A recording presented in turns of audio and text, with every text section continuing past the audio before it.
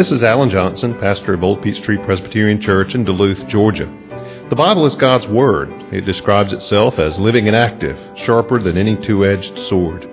Therefore, any encounter with the Bible is a momentous thing because it never leaves us unchanged.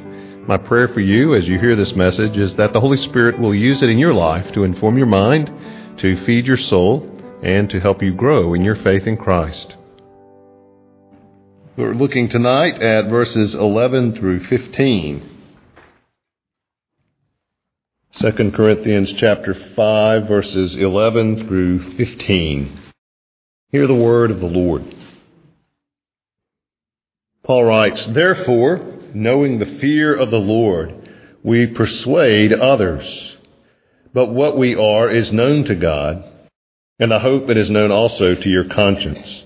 We are not commending ourselves to you again, but giving you cause to boast about us, so that you may be able to answer those who boast about outward appearance and not about what is in the heart. For if we are beside ourselves, it is for God. If we are in our right mind, it is for you. For the love of Christ controls us, because we have concluded this, that one has died for all. Therefore all have died. And he died for all, that those who live might no longer live for themselves, but for him who for their sake died and was raised." Let's pray. Father, we thank you for your word tonight, and we pray that you would bless our study of it. We ask it in Jesus' name. Amen. Well, when we come to this passage, Paul, in a sense, returns to something of the subject at hand, which has to do with his ministry and his role with regard to these Christians in Corinth and the church there that they make up. Paul had been discussing his own ministry in chapter 4 and describing his own weakness, being a jar of clay, an earthen vessel in which the treasure of the gospel was placed, to show that the power of the gospel belongs to God and not to him. And he speaks of ministry as a kind of death, that death is at work in him, but through that, life is at work in those to whom he ministers. And so he moves from that to actually thinking about death, physical death, real death. He spoke of death metaphorically in terms of his ministry, saying, I die daily. Obviously not to be taken as a literal death. That happens just once. But for Paul, the act of serving, of giving himself, and certainly bearing in his body the effects of the persecution that he endured. And he ends chapter 4 with that encouragement that even as we waste away outwardly, we're being renewed inwardly, growing stronger inwardly, even as we grow weaker outwardly. And that leads him then in the first part of this chapter to actually talk about death. And we looked at that last time. Where Paul says that if this earthly tent or tabernacle is destroyed, we have a heavenly tabernacle, one made not with human hands, but prepared by God, an eternal dwelling. And last time we spoke about how Paul is not so much talking about a house in heaven, like Jesus does in John 14. In my Father's house are many rooms, or many mansions, as the Old King James Version has it. Although he uses that analogy, it becomes clear he's actually talking about our resurrection body.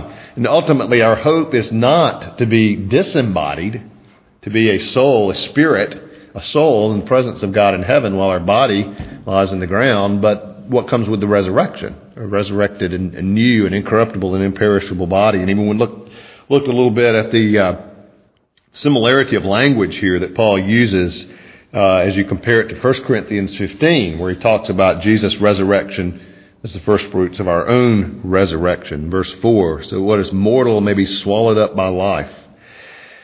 Well, Paul comes to the conclusion of that section in verse 10 by speaking of this desire to please God because we must all appear before Christ. Verse 10, before the judgment seat of Christ. And he says, we, speaking here of Christians, not just the unbeliever, so that each one may receive what is due for what he has done in the body, whether good or evil. It's always extremely dangerous and certainly un-Christian or sub-Christian to think of grace, God's grace, as license to sin. Paul argues in Romans 6 that, in fact, it's quite inconsistent with any genuine experience of grace to think that God's grace gives us an open door to sin all we want, that His grace might abound, or that God is not concerned with sin. Nothing could be further from the truth. But as Christians, it does seem that sometimes the knowledge that we are saved on the basis of what Jesus has done can very subtly promote a carelessness about how we live.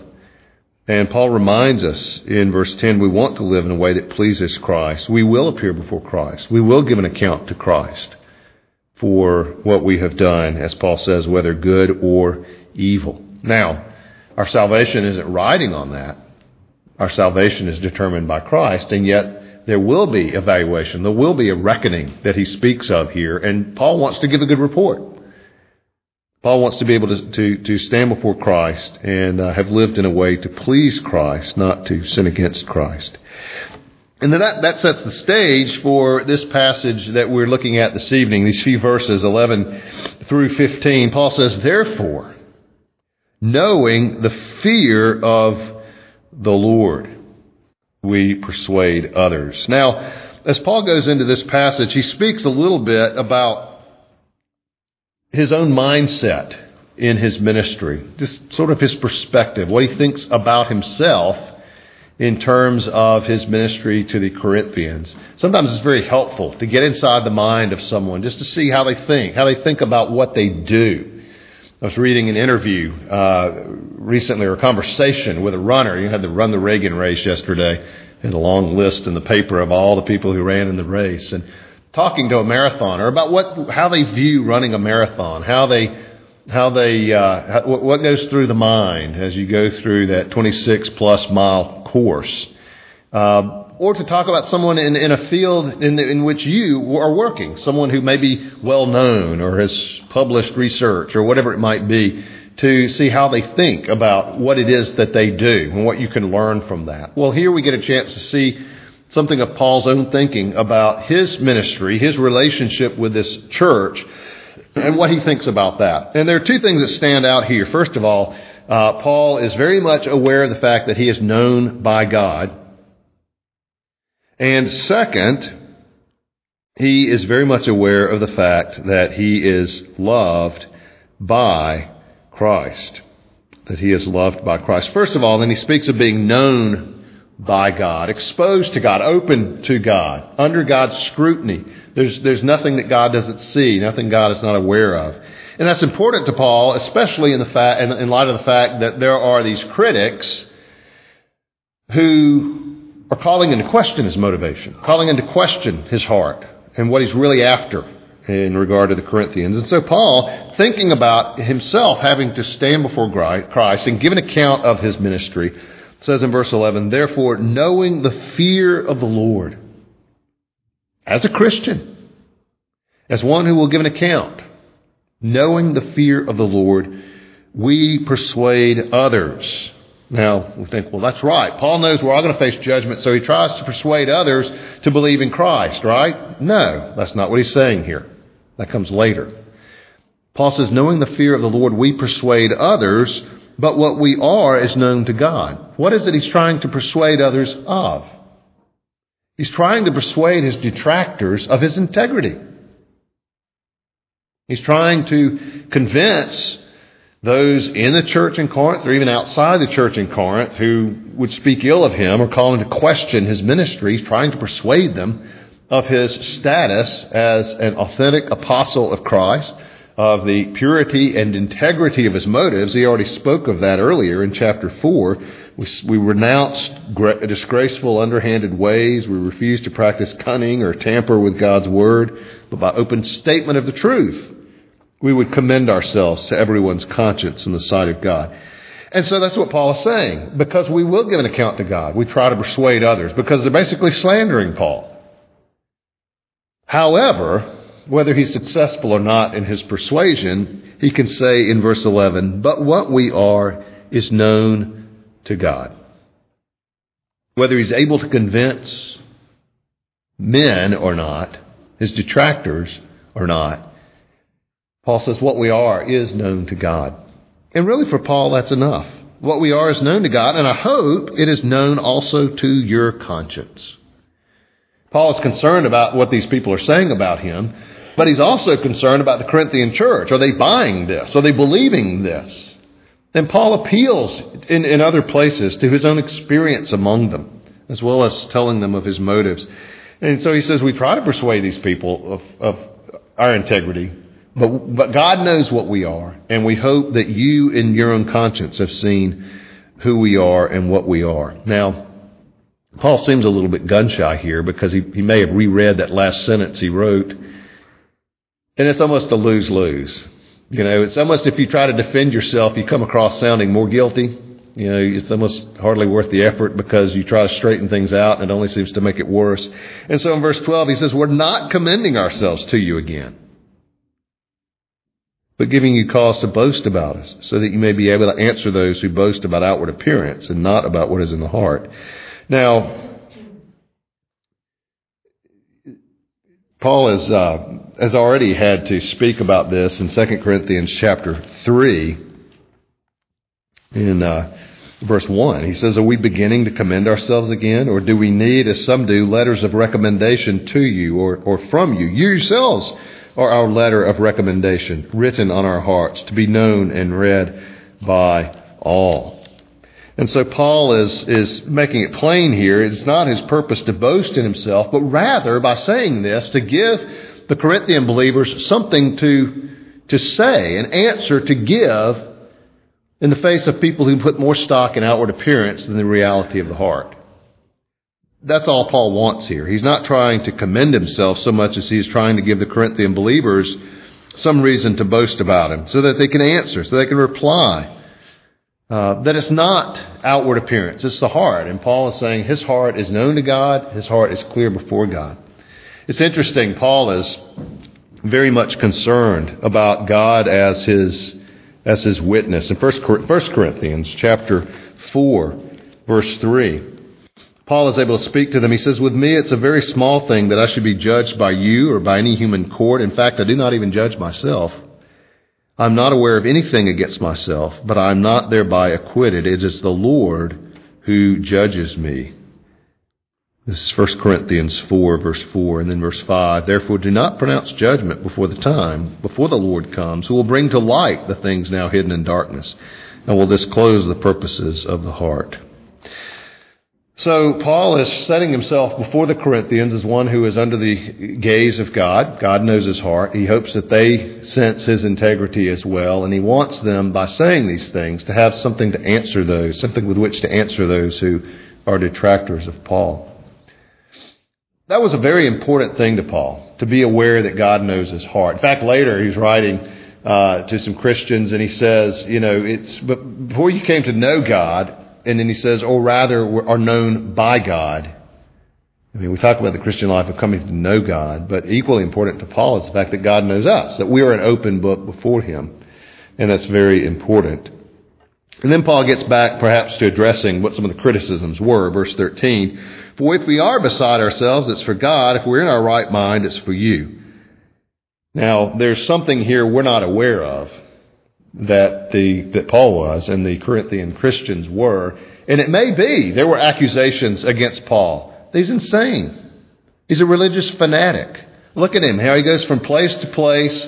Eventually some mob forms and they beat him, they throw him out. He goes back in or he goes on to the next town. Can this guy possibly be in his right mind? And Paul is answering that. If we are beside ourselves, if we are out of our minds, it's for God. It's passion for the gospel. It's zeal for Christ. And basically he's saying that's between me and God. But then he says, if we are in our right minds, it is for you. Insofar as my ministry is approved, as far as it's recognized as valid, that's for your sake. And so Paul's willing to take being thought a fool, being thought a fanatic, being thought even out of his mind. Can't help but think of when Paul was accused of his great learning driving him insane. And he says, no, to Festus, no, I'm not insane at all. These things, these things. These things didn't happen in a corner. And that's what Paul is saying here. Fine, if people want to think I'm a fanatic, well, it's really between me and God. It's my service to Christ. But if we're in our right minds, if this ministry makes sense, it's for your sake. It's my service to you. And so that's, and we've encountered that already. I mean, you see that throughout this letter. See it some in 1 Corinthians. Paul is concerned about his reputation. He's concerned about slander that's brought against him. But he knows, first of all, that he is known to God. God knows his heart. And his confidence is, second, that those to whom it's really important to be accepted will see through the slander and see the reality of his heart for them and recognize that he is a minister to them of Christ. He doesn't need a letter of recommendation for someone. They themselves came to Christ through his ministry, and they themselves are a living letter of recommendation that his ministry is heaven sent and that he is serving Christ. So that's the first thing, to be known by God. Countless Christians since Paul have been misunderstood, have had their detractors, have been falsely accused, have been suspected, have been spoken ill of, and there comes a point where they simply have to leave their reputation in God's hands and trust Christ that he will vindicate them, and that they will be all right. When Charles Simeon, an English Puritan minister, went to his church, for years he was rejected. They wanted someone else, and they would in fact lock him out. And there were some in the church who wanted him, but many did not. And he experienced persecution and resistance from his own church for years. And that eventually subsided, and he was the minister of that church, I believe, for 52 years. And a very fruitful and powerful ministry there. But for a while, he simply had to leave his call in the hands of Christ and serve Christ as best he could. And he's certainly not alone. Paul was merely the first of many who were falsely accused, and strangely enough, by those who thought they were serving Christ or serving the church, but ultimately were serving only their own appetite for a following or for power over other people or for other self-centered ends. So known by God, it was an important aspect of Paul's ministry as he saw himself. The second is loved by Christ. In this familiar verse, 14 and then 15. For the love of Christ controls us or constrains us or compels us, has this force over us. This is what makes me do what I do, the love of Christ. Now, there's a Bible study question here. Is that referring to Paul's love for Christ? The love of Christ, my love for Christ compels me. Or is it referring to Christ's love for him, the love that belongs to Christ for me controls me? Well, the best way to answer that is to simply look at the context. What does Paul go on to speak of in the verses that follow? Well, he speaks of Jesus dying for all, and he died for all that those who live might no longer live for themselves, and so on. Well, he seems to be speaking of Christ's love. It's Christ in his love who gave himself, who died, right? Christ died for all.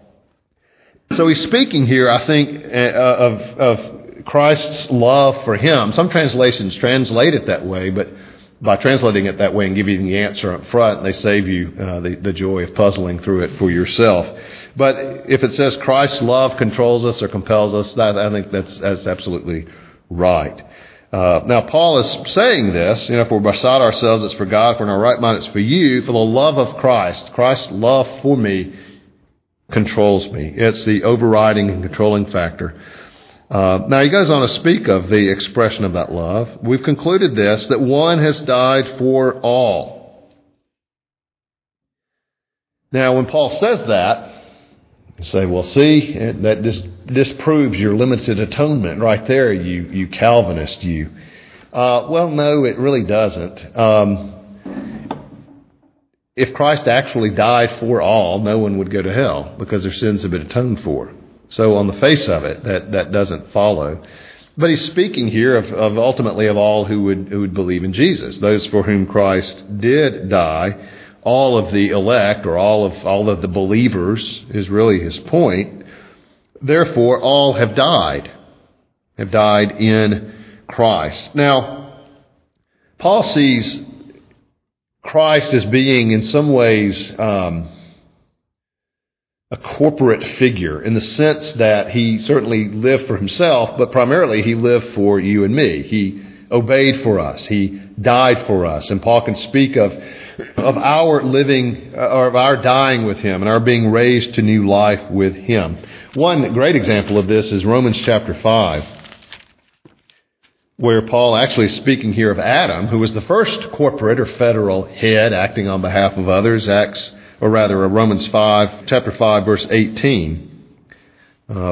Paul is speaking here of Adam and then Jesus as the second Adam. And he says in verse 18, therefore, as one trespass led to condemnation for all men, that was, of course, Adam's sin, so one act of righteousness leads to justification and life for all men.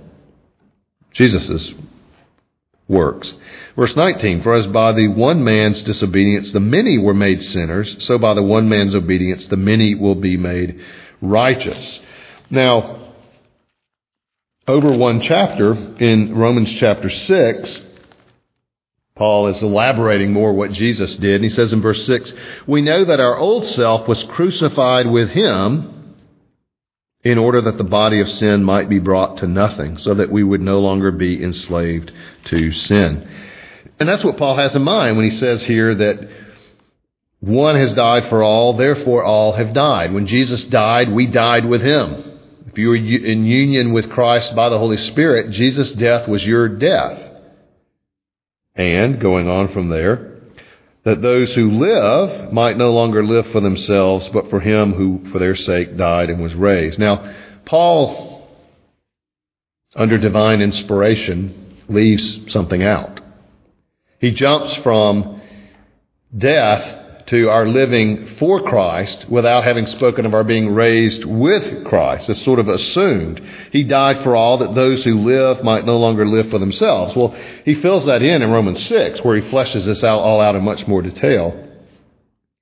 Where he speaks of, in verse 8, Romans 6, verse 8, now if we have died with Christ, we believe that we will also live with him. We know that Christ, being raised from the dead, will never die again. Death no longer has dominion over him. For the death he died to sin once for all, but the life he lives to God. So you must consider yourselves dead to sin and alive to God in Christ Jesus. We have died with him. We've been raised up, earlier in Romans 6, as he says, been raised to new life in him, so that we too might walk in newness of life. Well, that's what he's referring to here, although in a very compressed way. The love of Christ controls him, because Christ died for all, and all died with him. And just as he was raised up, all who believe in him, all who are in him, have been raised up to new life for this purpose, that they might no longer live for themselves, but for Jesus, who for their sake died and was raised. That's what Paul is saying in Galatians 2:20. I have been crucified with Christ, and I no longer live. Literally, no, that's not true. Paul wasn't hanging up there among the thieves who were crucified with Jesus. What is he saying? Well, he's saying that Jesus' death was my death. And in union with him, I've been crucified with him, and I no longer live. Christ lives in me, and the life I live in the flesh, I live by faith in the Son of God who loved me and gave himself for me. Well, that's what he's talking about here.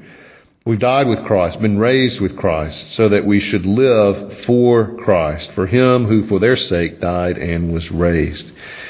And so those are two overwhelming thoughts or ideas that are in Paul's mind as he engages in ministry. One, in the face of slander and personal attack and efforts to discredit him, the fact that his conscience is clear before God, he's known to God. Two, that he is the servant of a Savior who loved him, who died for him, and who has purchased life for him. And Paul can say that controls him. That's a strong verb. It's not just that he's moved by it. It's not just that it's true of him. That is the overriding, controlling factor in his life. And that's what keeps him going, even when it would be tempting to quit. That's what keeps him going, even when it would be tempting just to lash out at his detractors and get angry. The love of Christ. He has a Savior who died for him, and more than that, Paul died with him and has new life in him, and therefore is compelled, who's controlled to serve Christ as long as he has breath. As I said before, 2 Corinthians is in many ways Paul's most personal letter. And here he really does open to us his mind. But we need to ask if we have that same mindset in ourselves. Do we have a sense of living before God, of being open to him, and the desire to maintain a good conscience before him, regardless of what people might think of us or say of us? And none of us likes to have people criticize us. We all want to clear our good name, but there may be times when that's impossible, when you just have to do what's right, and whatever criticism or misunderstanding might arise, you simply have to say to yourself, well, the Lord knows, and that is enough. But also this great sense of Christ's love. We might expect the opposite. We might expect Paul to say, I serve Jesus the way I do because I really love him. And that's true. Paul obviously did love Christ and felt a huge debt to Christ for what he had done for him. But that's not what Paul says here. He says Christ's love for him is what controls him, is what propels him to carry out the ministry that he had. Sometimes it can be hard to work up love for Jesus. We don't see him. He's not right there within arm's reach sometimes. Well, he is, but not physically to where we can just be right there with him. But the overwhelming thing for Paul was not his love for Jesus. It was the fact that Jesus loved him. And if Jesus loved him, implied, how can he help but not show that same love to others, even those who don't have anything good to say about Paul? I'll confess, in my own Christian life, really struggling with that. Having a concern for our own name can be very hard. It can be very difficult sometimes. But to leave our reputation, our name in God's hands in good conscience. But then also, I think we need to pray that God would give us that same sense of Jesus' love for us. That Jesus would love you enough to die for you. I mean, we hear that, we know that, but has that lost its impact because it's so familiar? That the Son of God himself bled and died on a cross for you, bearing the sins that you committed today. Sins you committed 3 hours ago. Jesus died because of what you did. But he did it because he loved you.